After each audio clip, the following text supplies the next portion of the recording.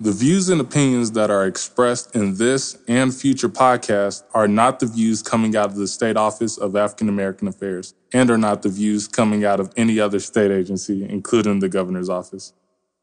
I'm Danny Golden. And I'm Devin Williams. And this is Re-Educated, a podcast brought to you by the New Mexico State Office of African American Affairs. Welcome, everybody, to Re-Educated, a podcast where we're going to rethink, relearn, and get re-educated on many topics concerning the Black community here in the state of New Mexico. The purpose of the podcast is to educate the community on environmental, social, and physical inequities and challenges that Black communities must deal with, and what can be done to empower the Black community to help them navigate through the understanding of legislation and policy on a micro and macro level. So hey everybody, welcome to Re-Educated, a podcast where we're going to rethink, relearn, and get re-educated on many topics pertaining to the Black community here in New Mexico. First off, we really want to thank all of our listeners thus far. It's been an amazing journey. We've loved hearing from all of you and telling stories that we can all relate to and bringing our allies together here for this podcast. So we're going to get into it. This is episode 3, and we are actually going to be talking about plight of the Black athlete in New Mexico. Who better to speak on this topic than our very own Devin Williams, who has a long history in athletics and especially most recently here in New Mexico. I'm going to kind of turn the reins over to Devin because this is his area of expertise. And yeah, I'll just be kind of chiming in and learning along the way. So here we go. When you look at athletics, first of all, you have to define what athletics means. So for the sake of this episode, we'll define sport as physical activities that involves challenges in athletic contests. Okay. So essentially, when you're looking at it, and specifically when you're looking at Black athletes, we're going to be talking a lot about spectator sports. And so basketball, football, track, all of the ones that have a very big Black population in them. And so when you look at sports, inherently, you have to look at the aspects of race. Race is essentially a recent invention that came during the 17th century where Europeans conquered different aspects or different parts of the world. And as they encountered different cultures, they essentially didn't understand the way that these cultures operated, the customs, the traditions, all those different things. And so instead of saying, oh, these are humans, these are individuals that are like me but just look different, they labeled them as different races. And that's where you start getting that the other, if you're not white, then you're this classification, or this one. Exactly. And it's essentially when you're looking at all aspects of society, specifically in the U.S., not only New Mexico, everything has a Eurocentric touch just because a lot of the legislation, a lot of the bills are languaged in a way that it includes different races. Okay. But we'll get more into that. Yeah, definitely. Essentially, during this time, around the 18th century, as we progress in the story, race started to be associated with different religions, scientific theories, and a combination of different economic and religious processes. And look at where we are now. It has progressed into race being identified with biology. Yeah. And so when you look at Black people, white people have associated Black people being stronger, faster, and having a animal-like primitive presence when dealing with society and specifically with sports. One of the reasons that white people feel like they have the justification to conquer all these other different ethnic groups is because they labeled everybody as different races. And so that's justification for being able to take the land from Native Americans to enslave Black people because they feel like they're the superior race in terms of intelligence. Right. And in fact, I know that there was a lot of energy put into these so-called studies done by, professional scientists, researchers, et cetera, that tried to propagate those theories, that mixed race and biology. Yes, and what makes it difficult to dismantle is you had these universities where these studies were conducted that are very prestigious and deeply rooted into the language, the laws, the legislation that has been passed and is still being critiqued, edited, and reformed, all these different things. But yeah, they essentially laid the foundation and the premise for Black inequities, especially when it comes to sports. And now we're at a time where essentially sports are, for Black people, the modern day plantation. And I say that in the sense of back in the slave times, you had slave owners putting different slaves against each other during like holidays, weekends and special times as a tradition. And essentially they would have these slaves picking cotton, foot racing against dogs and horses, and essentially headbutting and wrestling each other to the death or till one of the other became unconscious. Obviously, I think some people hear that comparison and they think that it's so drastic or that it's an exaggeration, but we are in different times. There's a likeness there. You know what I mean? There's a likeness in how we were inspected and sold and bought like common cattle. And there's a likeness from that to what we see today, in the draft and how especially the Black athletes are handled within this realm. And what makes it difficult or what makes it hard to really have Black people treated fairly when it comes to sports is they think Black people are superhuman. They think Black people don't feel pain. They think Black people aren't intelligent enough to understand what's going on, the hardships that they have to deal with, so on and so forth.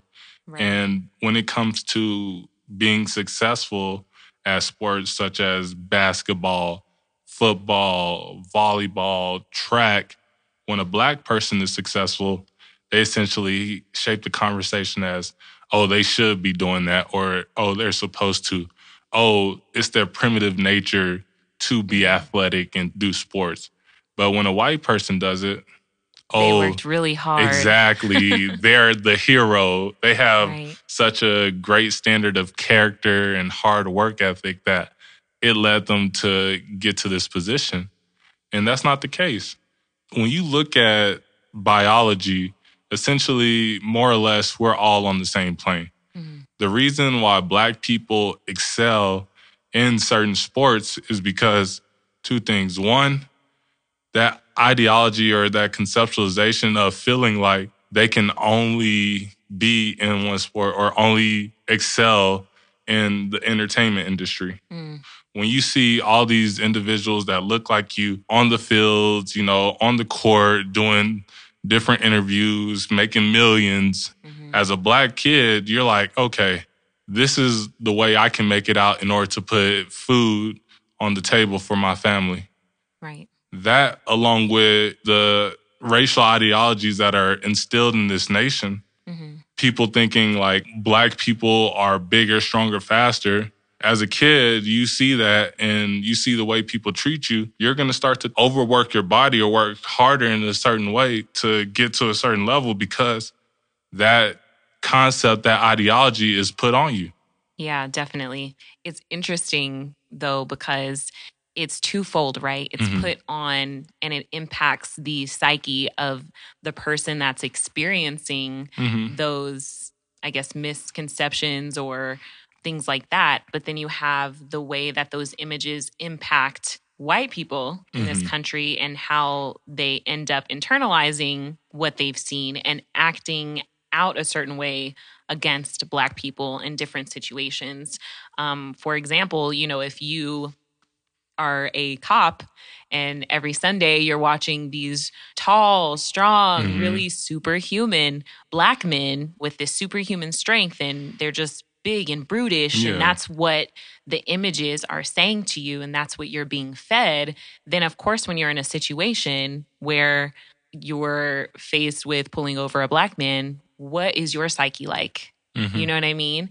And that no one in society can kind of escape those images that are spat at us from, media and other sources of entertainment. Yeah, and just to add on to that, it's not only from the physical aspect, it's from the intellectual aspect. Mm-hmm. I've been in multiple conversations where I was able to articulate myself in a certain way, and they say, oh, you sound white, or are you trying to be white passing? Or talking to another individual, I never thought you would be that articulate, or you said you played basketball. Did you go to college? Just different the microaggressions. Exactly. Those microaggressions that essentially are built in, again, from just the way that these racial ideologies play into the structure of society. And that's how you have that systemic racism, because you have this structure that was created based off of, European ideologies and not necessarily looking at human rights or the human aspect. Right. Because really, when we have this conversation, it kind of comes down to the fact that the system doesn't show that Black Lives Matter. Mm-hmm. You know what I mean? But in this realm, in the sports realm, Black lives only matter if they're making big bucks. And that's all they matter for. Nothing past that, nothing more, nothing less. And then that's when we have the issue of, are these people human? Are they, do they own themselves, or does the team own them when it comes to, standing up for those social injustices and having something to say and expressing themselves as an individual, not just as a member of whatever sports team they're affiliated with? Yeah. The issue that we're dealing with now, because Black people essentially are the reason why we have all these sports, all this money, all this influence when it comes to our economy, specifically in the sports realm, Black dollars are being spent. And when you have racial and social injustices that happen, specifically with, the case with Breonna Taylor and the rulings with George Floyd, now you have individuals who are trying to save face and, have those Black dollars. And so now you have that performatism. When you look at the NFL, look at what they did to Colin Kaepernick. And look at what they're saying now. Exactly. Yeah, now all of a sudden it's like, oh, good old Colin. We're sorry. Black lives do matter. So y'all gonna back pay this man? Exactly. Look at all the money that he's lost. Yes. They've really messed this man's life up over, a position that he took that wasn't political. He was literally just saying that, it's wrong to murder us. We're being murdered because we're Black. We're just trying to live, and they just railroaded him. And now all of a sudden, you said, here comes the performance of, let's make sure now that everybody's kind of coming around, let's make sure we're, as the NFL, we're on the right side of history. Exactly. And I think it's the same thing with the NBA. Yeah. They have all this Black Lives Matter stuff, and it's cool to see that and forcing everybody to see some of our perspective when it comes to these different issues and challenges that we deal with in society. But how much money are you pouring into Black issues? Yeah. Instead of just showing it on the front stage. I saw these dudes when they first came there, they get all these little box lunch. You got, 6'2" to 7 foot dudes eating a little kindergarten school lunch. I'm like, all the money that they've poured into the NBA, all the money that they've helped the NBA and all the individuals that are constituents and are affected by the NBA, and all you can do is pay all these athletes or provide all these athletes with is a box lunch. Yeah. It's to the point where, I look at it and I know it's so... it pulls you in different directions, right? Because at the same time, yes, these athletes love playing sports. They're talented. This is what they want to do. And people might say, oh, yeah, they have a choice. They don't have to do that. But that's not the point. The point is that we shouldn't be bought and sold. We shouldn't be taken advantage of. We shouldn't have to worry about the projections of white people on Black bodies following us into society. Yeah. You know what I mean? That's what we're talking about when, we are talking about athletics, but we have to look at how the culture in athletics perpetuates and lifts up and upholds a lot of these systematic practices that oppress us. Yeah. And one of the things that when you're looking at the culture of athletics is these Black athletes are just doing it just because that's all they know how to do. And that's everybody's perception. And essentially, you're looking at a free market to where you have these Black athletes from before they're born to when they get to college and even during college. We should be paying these young Black athletes. We're going to get into that conversation. Oh, we got to get into that we conversation. Have to. Now we have Whitney Stevenson, a former student athlete from Eastern New Mexico University. Here's what she had to say.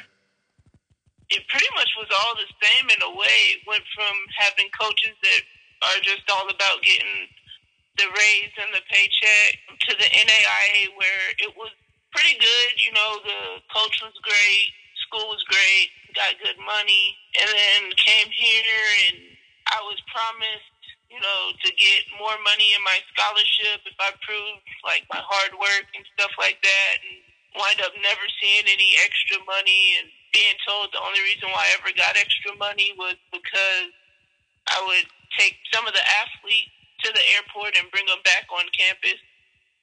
So Devin, what is your take on that? Because obviously I'm not a person that knows very much about sports, but what I do know is high school athletes and college athletes are not paid. Yeah. It is in fact overtly against the rules for the players to receive any form of compensation, monetary compensation, from what I understand. Yeah. You can't receive compensation until you get to the pro level.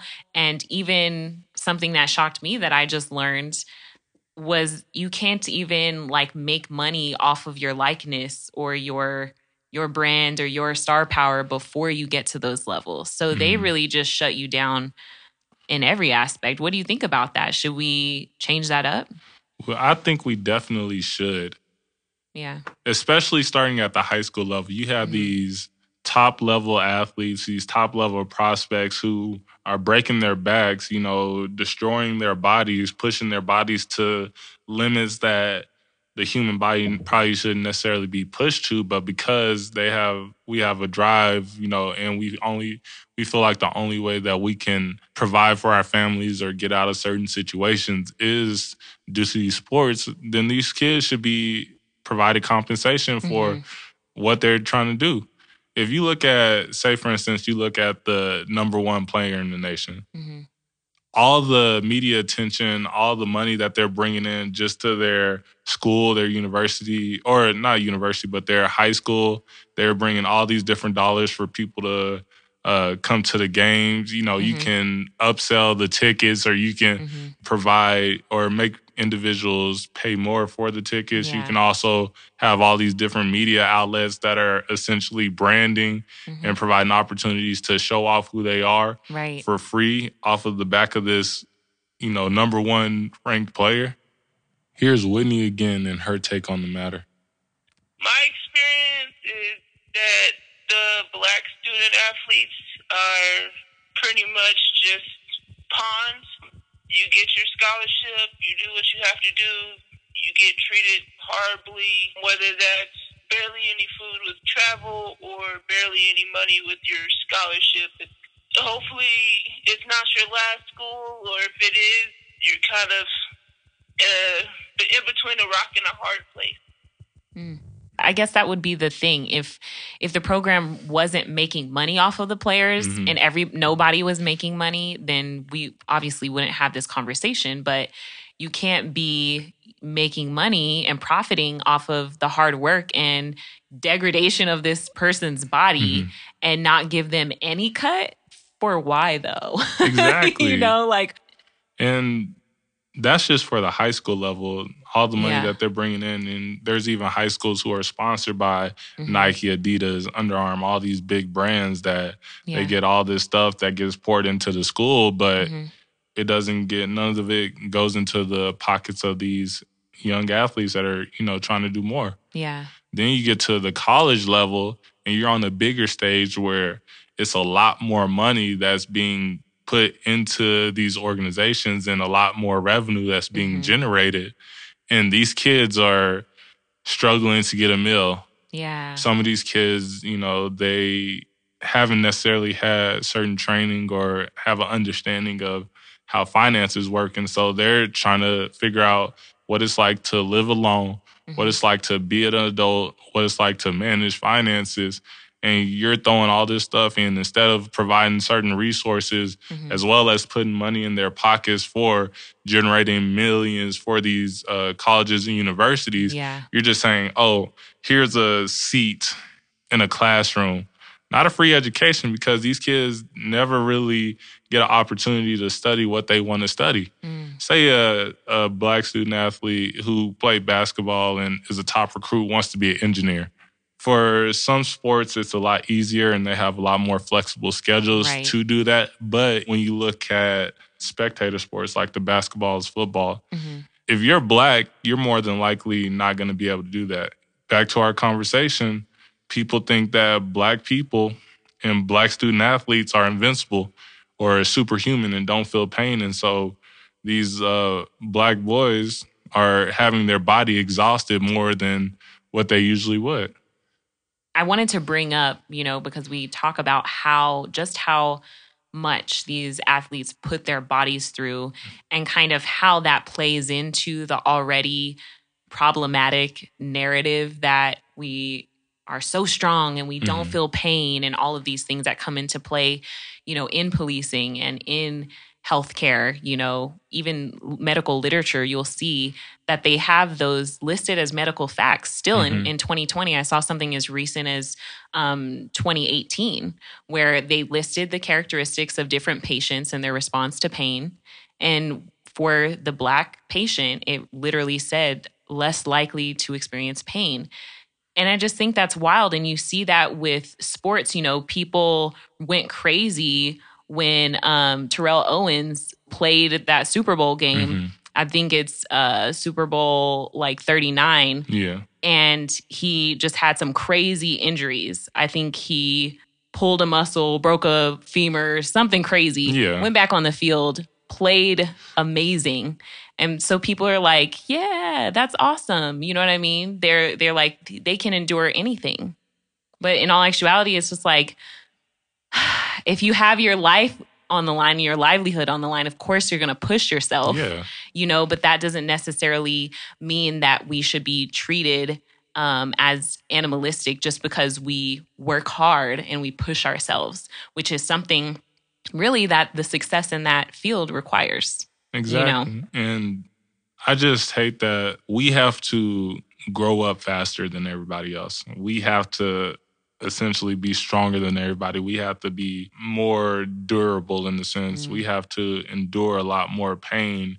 We have to push our bodies to a certain level just to get a fraction of what these individuals make as coaches and as team owners. Yeah. And as different organizations who are housing sports. And we need to find a way to change that. Here's Whitney again discussing her relationship with other student athletes.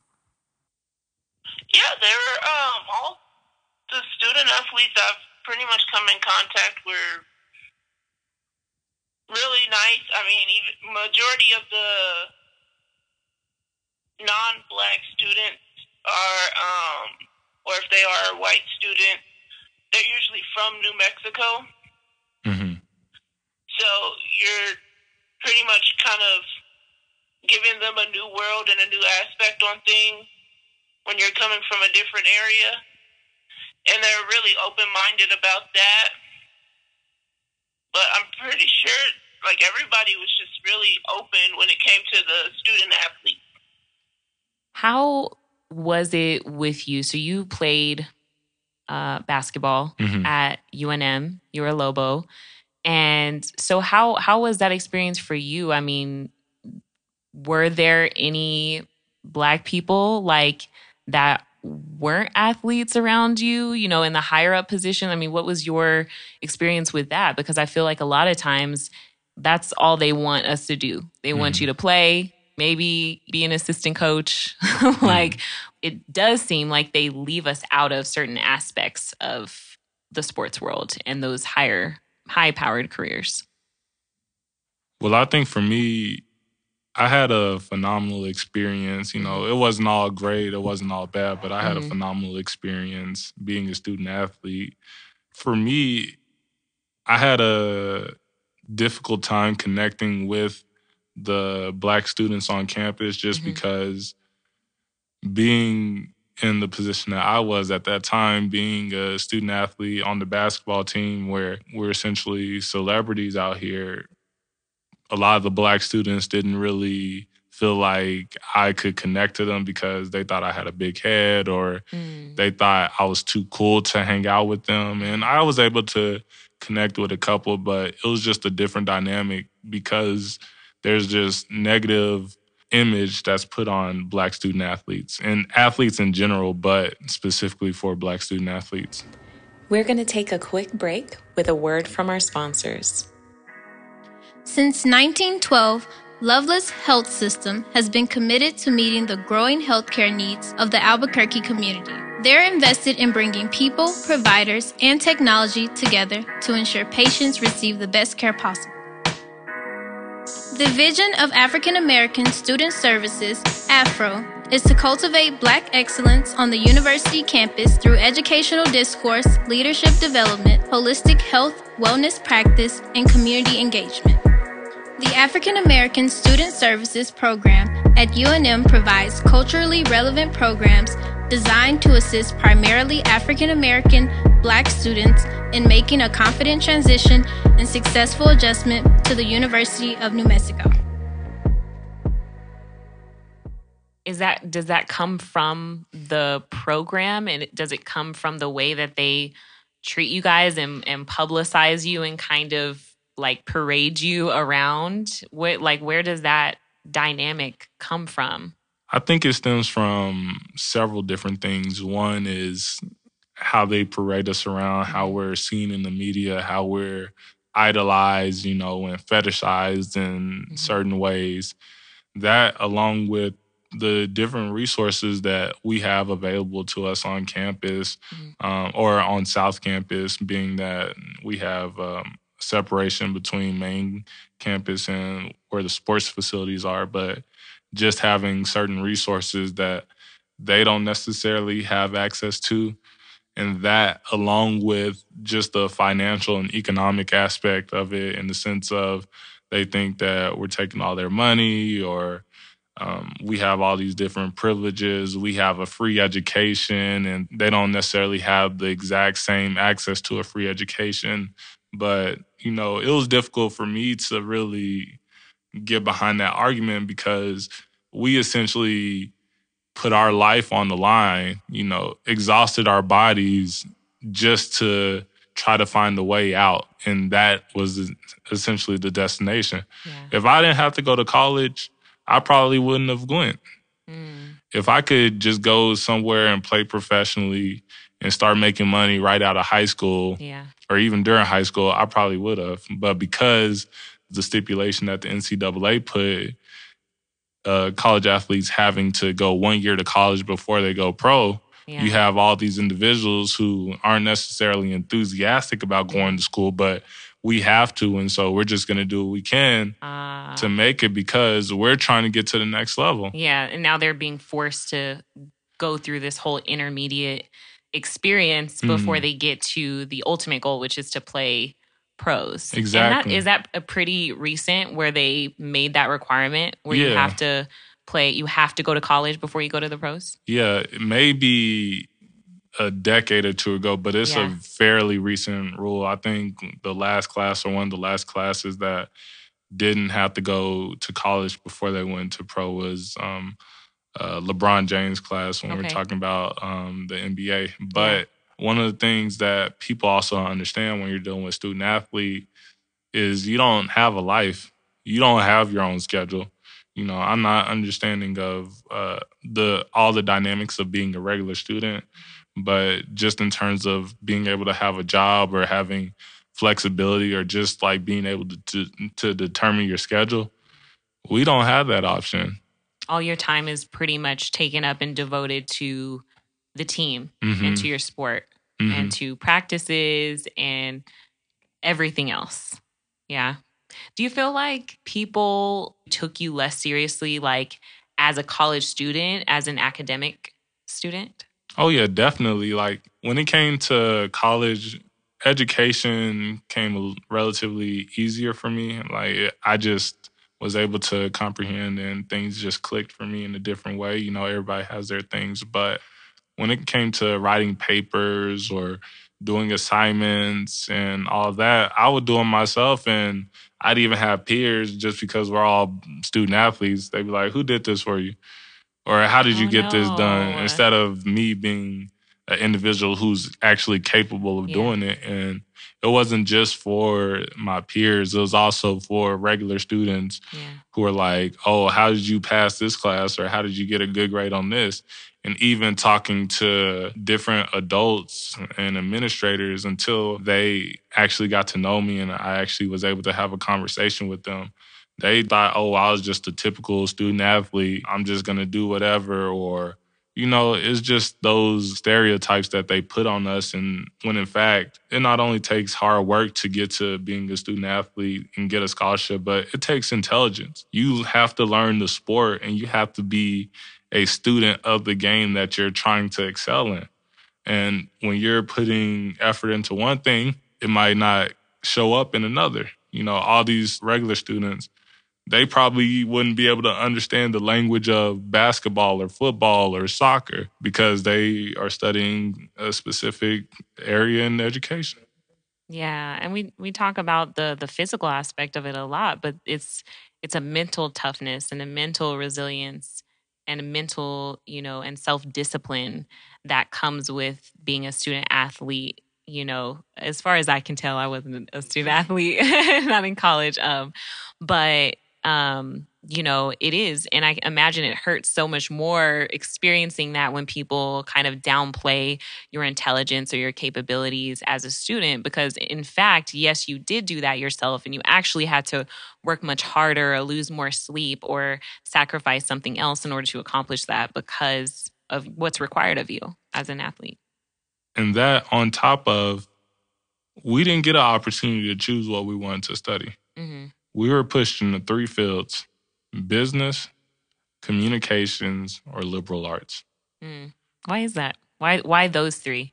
I think there's a perception of those being easier for us to comprehend or those being more generalized, which it's not fair, not only to us because we might have another interest, but also for those students who are going to school specifically for that. Mm-hmm.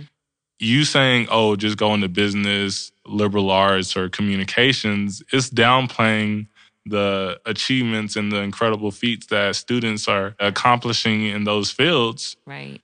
By saying, oh, all the athletes are in it. Yeah, it's like devaluing and like, oh, you're just studying communications. Exactly. It's like, no. That's what my degree's in, honestly. So I'm just like, dang. I'm like, oh, you're a communication major too, huh? Yes. And it's crazy because these are supposed to be the formative years where you're gaining your self-esteem, you're figuring out who you are, what it is you want to do, and how you want to show up in the world.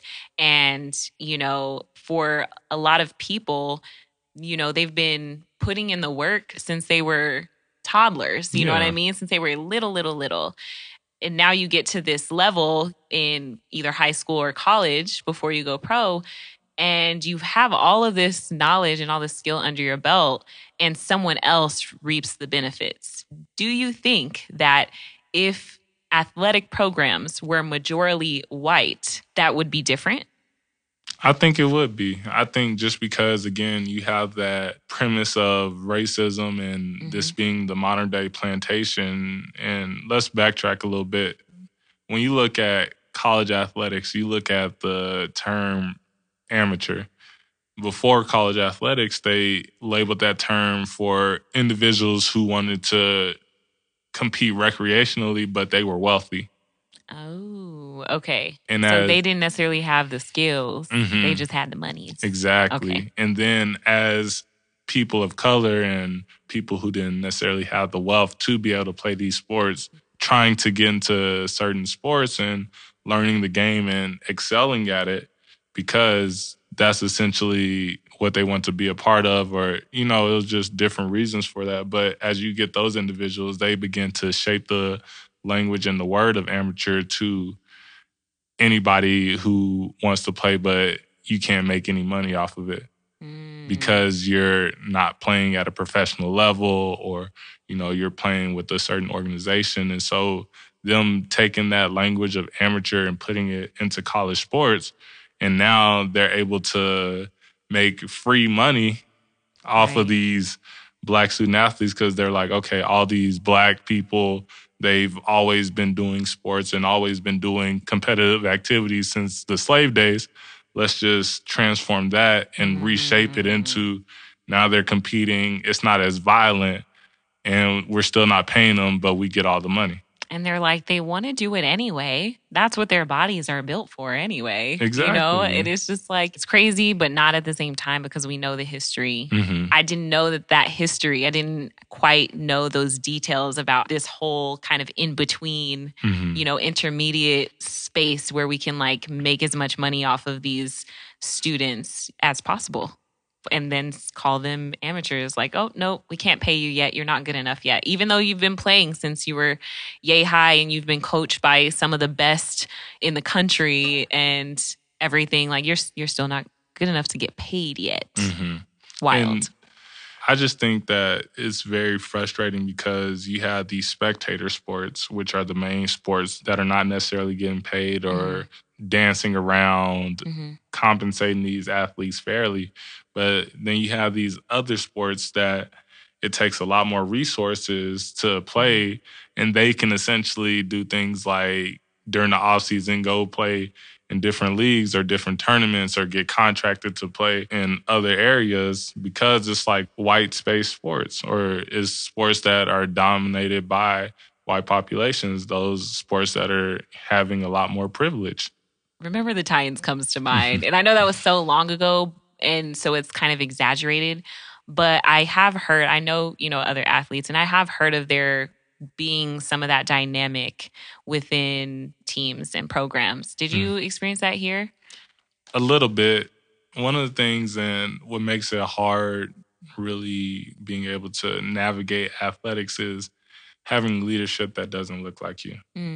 So when you don't have that many, not only Black coaches, but coaches of color that you can relate to, then it's harder to really push through and really be motivated to excel in the sport. And so for me, it was great having all my brothers who were Black and everything. And it wasn't that I wasn't cool with the white players on the team, but it was just a different dynamic and connection, as well as seeing the way that we are treated versus the way that they're treated. So there was a difference in the way you guys were treated. Yes, in some instances. Some, it wasn't necessarily that prevalent, but there were instances where decisions were favored more by, you know, the certain folks. Exactly. You know, I feel that. But yeah, it was definitely difficult again dealing with athletics and not necessarily having all the staff that look like you. Only through my years of playing at the college level, I think I maybe had at one time 2 coaches that were coaches of color. Or Black coaches, and you know. I feel like with sports, like it's obviously you're putting your body through a lot. It's common for players to have injuries, sometimes career-ending injuries. And a lot of what we talked about earlier is you're putting your body through a lot, you're going through a lot, you're making a lot of sacrifices, you're working hard, and one day you get injured. Now all of the hard work that you've put in, even for that institution you're playing for, your career could just be over like that. I know we talked about compensation for players, but what about some type of medical insurance or coverage that would assure a player that if they get hurt because you're playing for us and you're making us money, then we got you? Is that a thing? Do people talk about that? Will it ever be a thing? I think it just kind of depends on the institution. I'm not familiar with it. I know for me, whenever I tried to play basketball again, that was something that I looked at as putting down an insurance policy of like around 10,000 in order to get millions, because I had a pre-existing condition and a surgery that could essentially affect whether I walk or not. Yeah. So you could do that outside of, but there's nothing in place right now that kind of protects the players on any level. Not that I'm aware of. I know that if there was an injury or something like that to happen, that the school would pay for the surgery and like pay the medical part. But I think there does need to be an insurance policy in place, and there needs to be more of a compensation for if an injury does happen, especially an injury that ends somebody's career, because essentially that's their livelihood. Yeah. And you're not getting the education or the ideal education that you should be getting at the university because you're an athlete student. Athletics always comes first, especially if you're on scholarship. Is that because the programs kind of treat student athletes like they're pretty much disposable? Or, you know what I mean? Is that even a word? Or am I just looking at that from, an outside perspective? I think to a certain extent, there's a aspect of being disposable, just because every 6 years max, but every 4 years, you're essentially going to have a new group of individuals that's going to be playing. Sometimes it's sooner, sometimes it's later, depending on the dynamics of the team, the players that are playing. But essentially, you're in some ways disposable. And for some universities and some colleges, that's it. You don't really have that connection to the university after that. You don't necessarily have that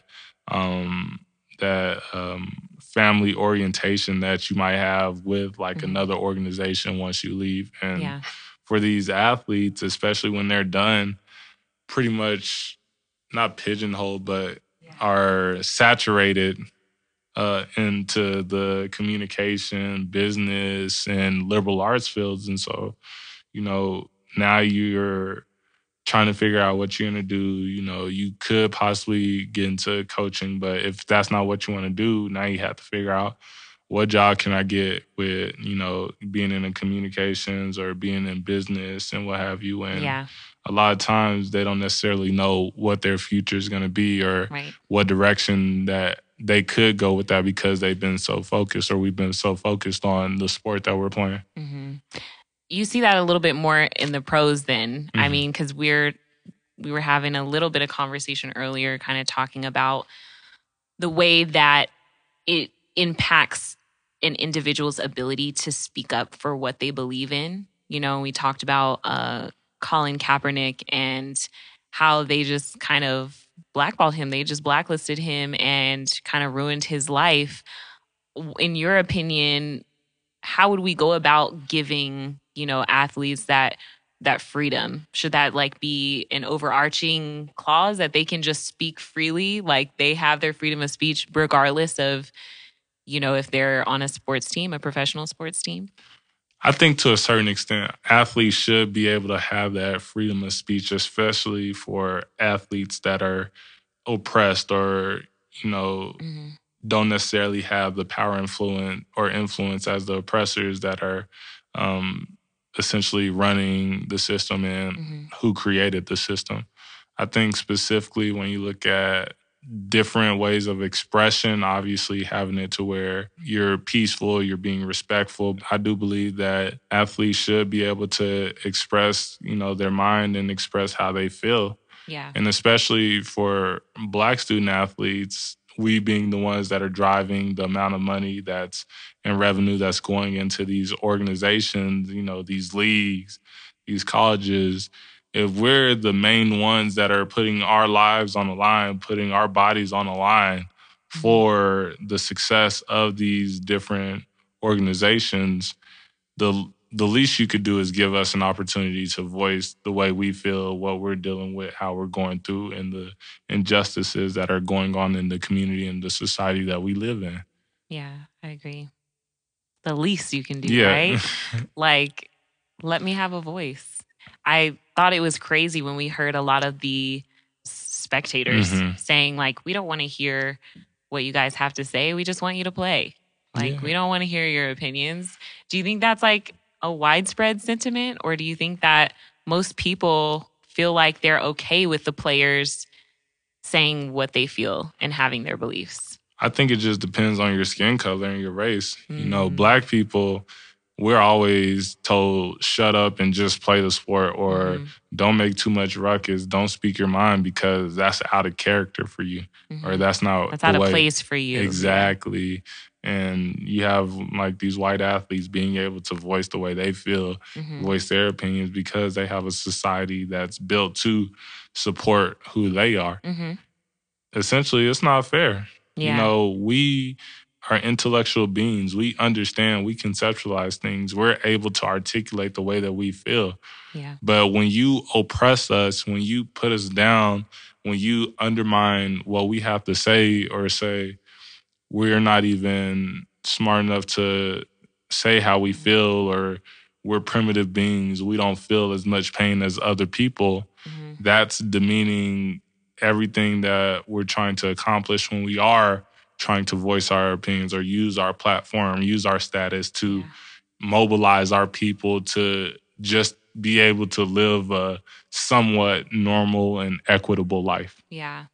I think it's really imperative that white sports fans really like check themselves, and non-Black, you know, people of color, check themselves on the ideas that they're forming about Black people, you know, Black men in particular, in this area. And ask yourself questions often and check in with yourself to make sure that you're not internalizing and then acting out these biases that these images create. You know what I mean? And that the commentary and everything surrounding it creates, because that's just what you have to do. I mean, obviously, we're going to, as a society, you know, consume sports and entertainment in that regard.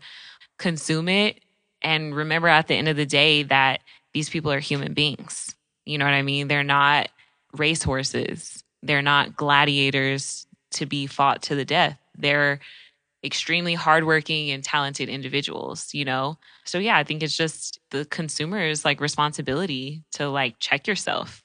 Yeah, definitely. And I think specifically when you look at New Mexico, there needs to be more of an intent, not only for individuals to check themselves, but to provide support for these Black student athletes, especially, well, at all levels, actually, because we're very small in population. And so we don't necessarily see ourselves, we don't necessarily see a lot of people who look like us, and being essentially isolated and marginalized in certain communities by only seeing ourselves when we play a sport, it's very hard to really mobilize and to really grow and develop when you don't see a lot of people who look just like you. Yeah. And so a lot of people, especially when it comes to college, just saying these student athletes just need to be athletes and just do what they do and work on the court and everything, versus really providing us support and giving us spaces to where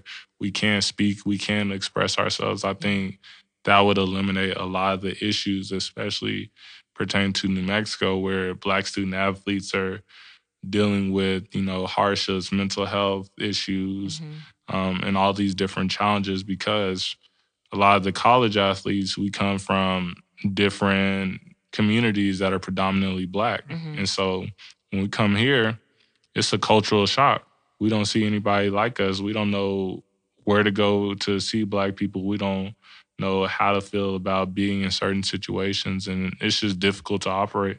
Do you feel like it's important then, you know, to kind of throw in a solution back here? Do you think that it's important for the universities then to really amp up their diversification efforts and bringing in Black students and attracting Black students and creating programs for Black students, so that the only Black students at the school aren't just athletes? It needs to be everyone studying every different field. And Do you know what I'm saying? Yeah. Does that make sense? No, definitely. And I think one of the first steps that you have to do is look at the amount of individuals or the population of people on the ground working and essentially providing staff and faculty that look just like those individuals. Yeah. I think that's going to be one of the initial steps. Also, combining or finding programs and initiatives that strategically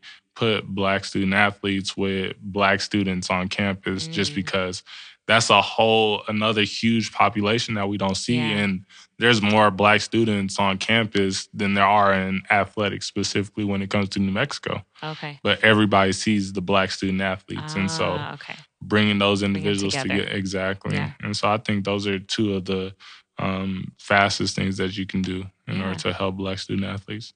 Definitely.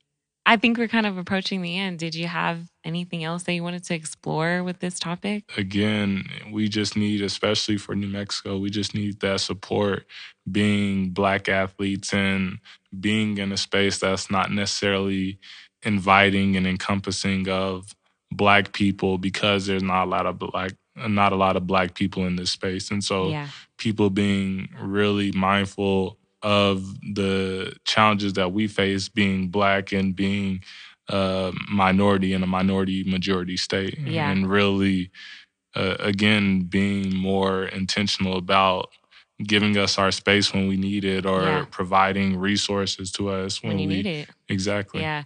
And from a city and state governmental level, I think it's really important for, and this may seem like being nitpicky and like it's not that big of a deal, but I think that it's so important for public figures at those levels to stop using terminology like tricultural.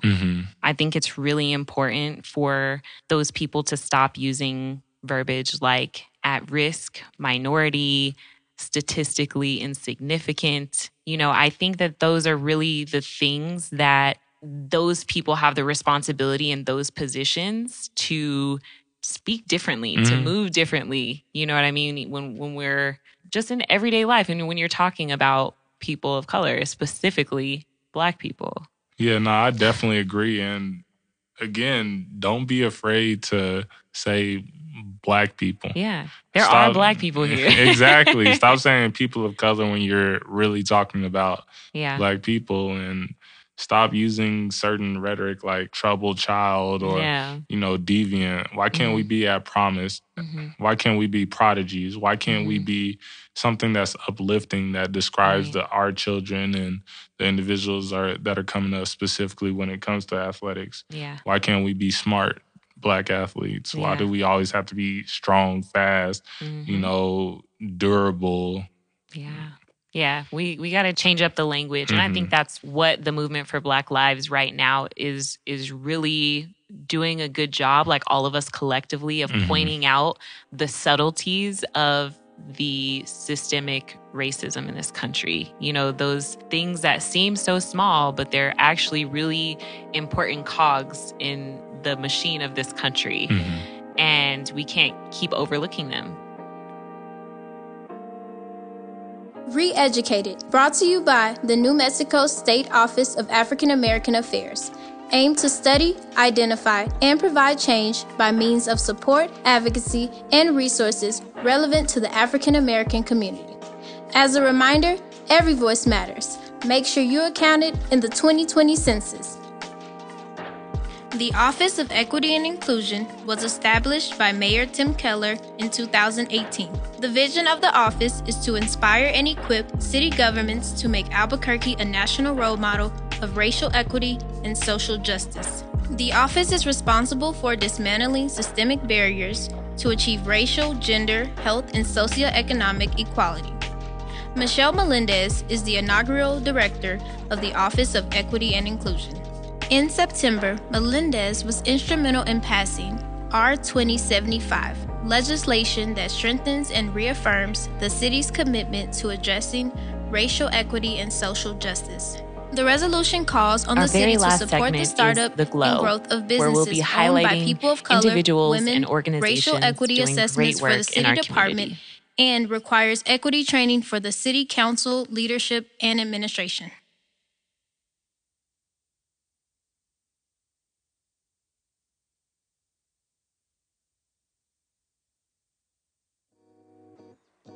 On this edition of The Glow, we like to highlight Snap Fitness, a Black-owned fitness center based out of Portales, New Mexico.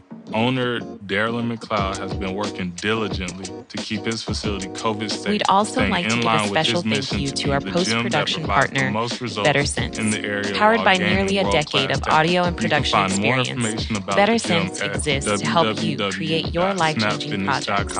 Go to bttrsnc.com in order to explore how you can awaken the potential of your musical ideas.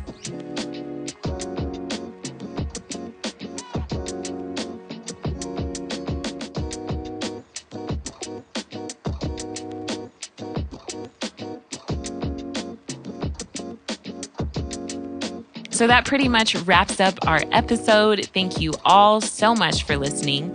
While you're at it, make sure you like, share, and subscribe this podcast. We appreciate all of your support, and we commend everybody out there that's doing their part in the movement for Black lives.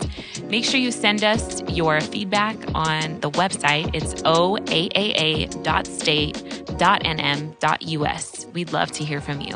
Thank you again for listening.